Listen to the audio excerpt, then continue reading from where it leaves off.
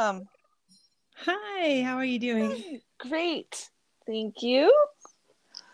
Uh, welcome to Broads, Books, and Booze. This is the host, Jamie, and today I have a special bonus episode with a new independent author, Matilda Zeller.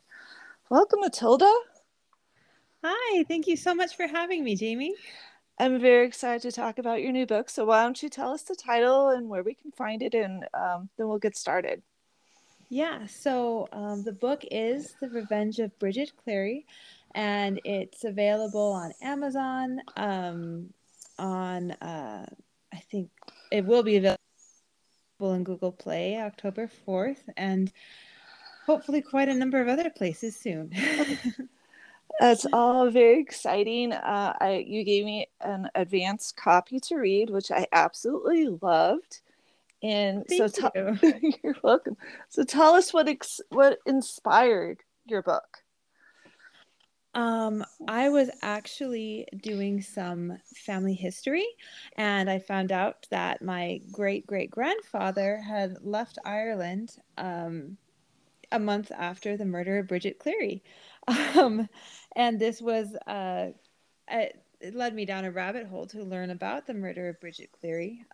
That this small community had this horrible domestic violence murder happen, that a lot of people were involved, or knew what was going on and did not intervene. And my great grandfather left a month after the murder and never spoke of Ireland after his arrival to America. So it's a little suspicious, I guess. It must have been really traumatizing for your Yes, family. I can only imagine. I have so many questions for him, but yeah. If only could reach in and ask to the past, right? So, Yes, if only. so you're doing research for your family history. How much research did you need to do for this part of the book?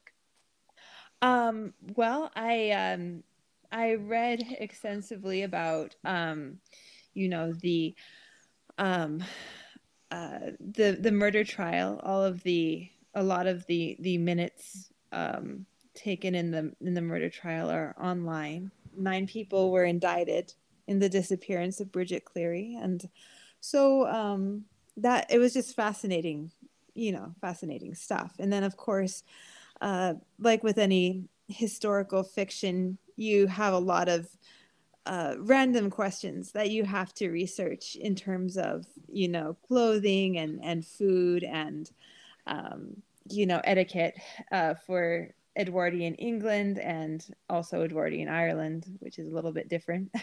All right, So, I was wondering about that, like how the house was set up and where the kitchen was. I was like, oh, she did a lot of research for this. yes. Well, being a major Downton Abbey fan is also helpful, but you always have to double check and clarify, and there are details that you have to chase down. But yeah, it was a lot of fun. That's great. So, what part of the book did you have the hardest time writing? Oh, that's a really good question. Um, figuring out, uh, actually figuring out how to end it, really. Because I do write outlines, I just never stick to them. And ultimately I end up finding a lot of subplots and plot twists organically evolving along the way, and finding an ending that was satisfying to me on different levels was a challenge. Uh, I can see that there's well published books that I've read that have this strange plot twist at the end, and I think to myself, I'm like, you didn't really know how to end this book, did you? I'm like, endings are hard. They are hard. So I thought you did a great job with the ending of the book. I felt very satisfied at the end. Oh, So thank you. I'm so glad to hear it. so I'm a middle-aged mom, but how Mhm. would you describe your book's ideal reader? Like, who's your target audience for this? Oh, that's a really good question. I would say anyone between, the age of 14 and 104 that enjoys historical fiction, historical fantasy, doesn't mind a little bit of violence and intergenerational trauma, because that is present, and also cares about questions of criminal justice and social justice, and varies in folklore. I was a little bit worried about reading the book when I read that you like to scare people, and I was like, oh no, how scary is it going to be? But it was palatable for me. I did not have any bad dreams. It was like, okay. I mean, it was very realistic, some of it too, so you're kind of like, ooh, yeah, it's a little rough there, but I mean, like, I dealt with it, so I feel like it's pretty broad range for readers to be okay with. I'm Yes. Oh, go ahead. Yeah, it's like I'm a bit of a wuss when it comes to that sort of thing. Yes. I had a friend describe it as horror adjacent, because it doesn't really qualify as horror. But there are some marginally worrisome parts, but it's not really outright horror. So Yeah. it's very mild. It's like you know gringo salsa, I guess. I like that a lot. I like that a lot. Gringo salsa. So, of your characters, if you could meet one of them, what would you say to them? Oh, it's gonna be okay. It's gonna be Oh, okay. I feel like I say that at work all the time. It's gonna be okay. It's gonna be okay. yeah. Because stories aren't interesting unless someone's going through it in the minute, and we've all Right. had difficult times, and I don't know. I like to reassure people anyway.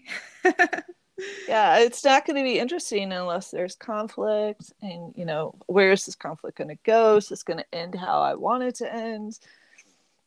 So if Yes, I like the ending of the book, there was like possible like other uh side spin-offs that you could do. So like if you were to write a spin-off about a side character, like which one would you pick? definitely Florence, I think. um, she is a character with a story, and she definitely has a backstory. I haven't explored that Right. extensively, but she definitely has one. She has a backstory, and she has a future, um, and a whole world that I think could easily become a book. Yeah, I think so too, and I found her a very interesting character, and I was like, oh, I want to know more about you. Like, how did you get here, and like what's going on? And it's like, and she seems so angry and abrasive at first, but she really embraces Bridget. So I'm like, wow, she she's definitely a very interesting character for me. I liked her a lot. Oh, that's wonderful. Yeah. So Um, when you're writing an emotional or difficult scene, how did you set the mood? it's funny you should ask, because I was actually uh, going through all kinds of interesting things in my own life at the time. I can't really go into detail, but it was an intense time in my own life, and I had just had a baby, and my sixth baby, actually, and Congratulations. thank you. My husband was at the sort of tail end, more intense end of his PhD program, and we had some interesting situations with extended family members, and so it was kind of a cathartic way to just writing is therapy, right? I agree 100%. So many feelings come out with writing, and like Yes. working through your own emotions in a scene, like, oh, this is so difficult, and it's hard for me to express it myself, but I can do it through this character. That's Yeah. that's amazing.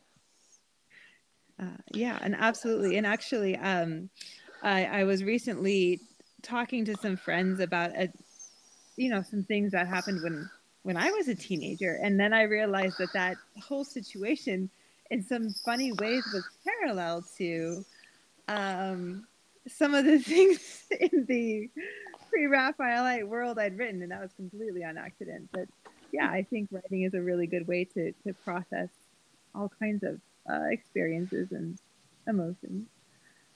So yeah. Has writing and publishing a book changed the way you see yourself?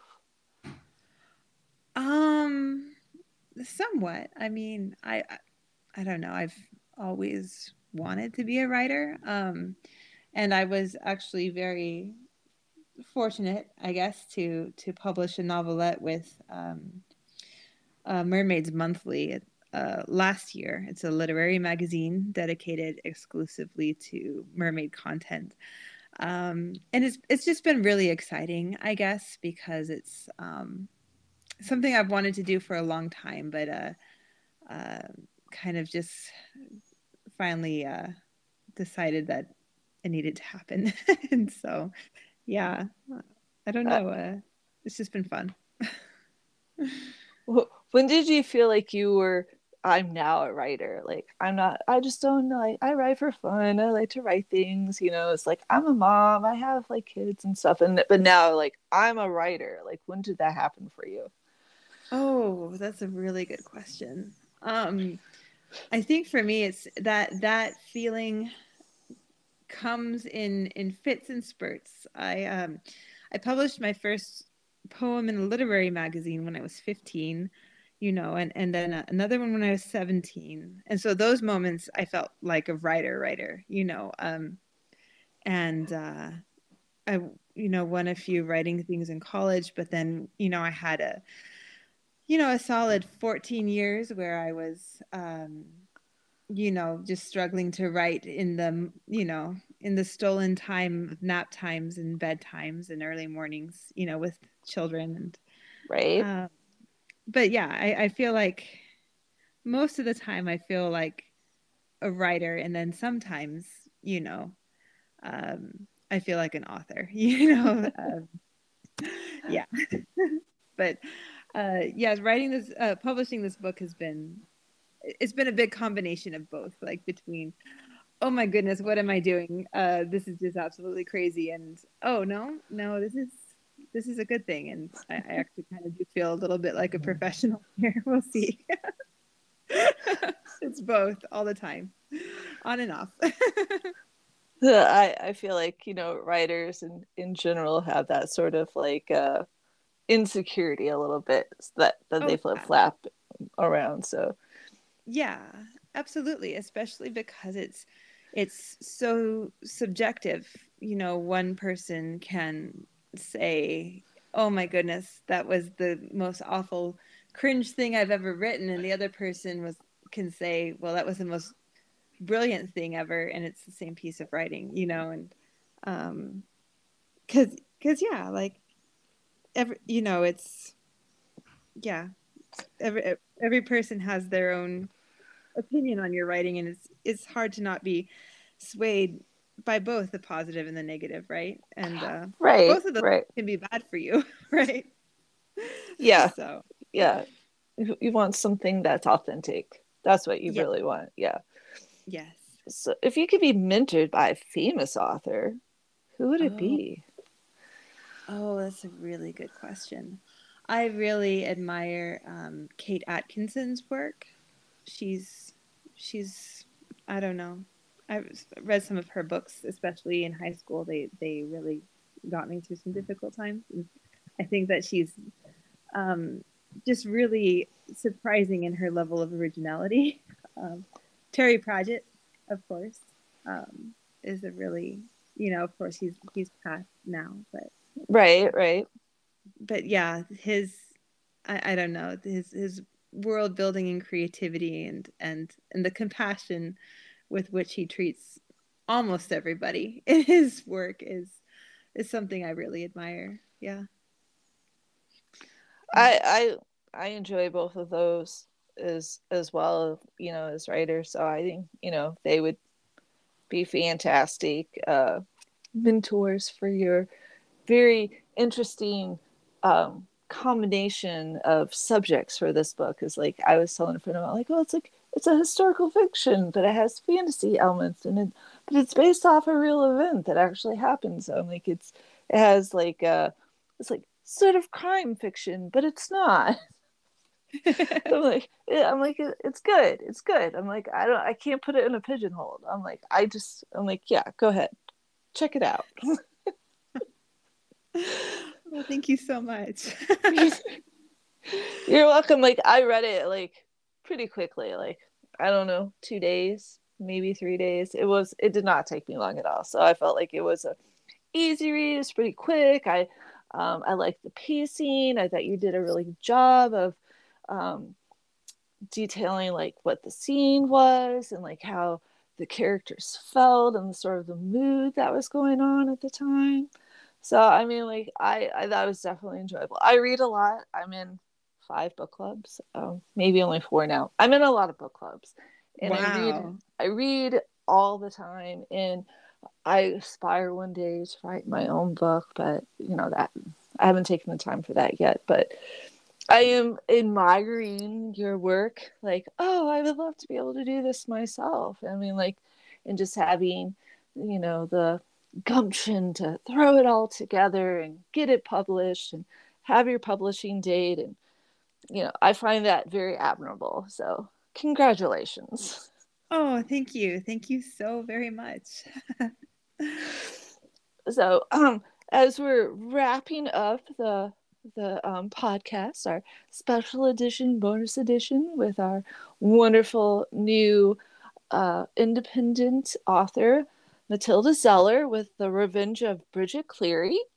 So it releases October 4th, which is just next week, right?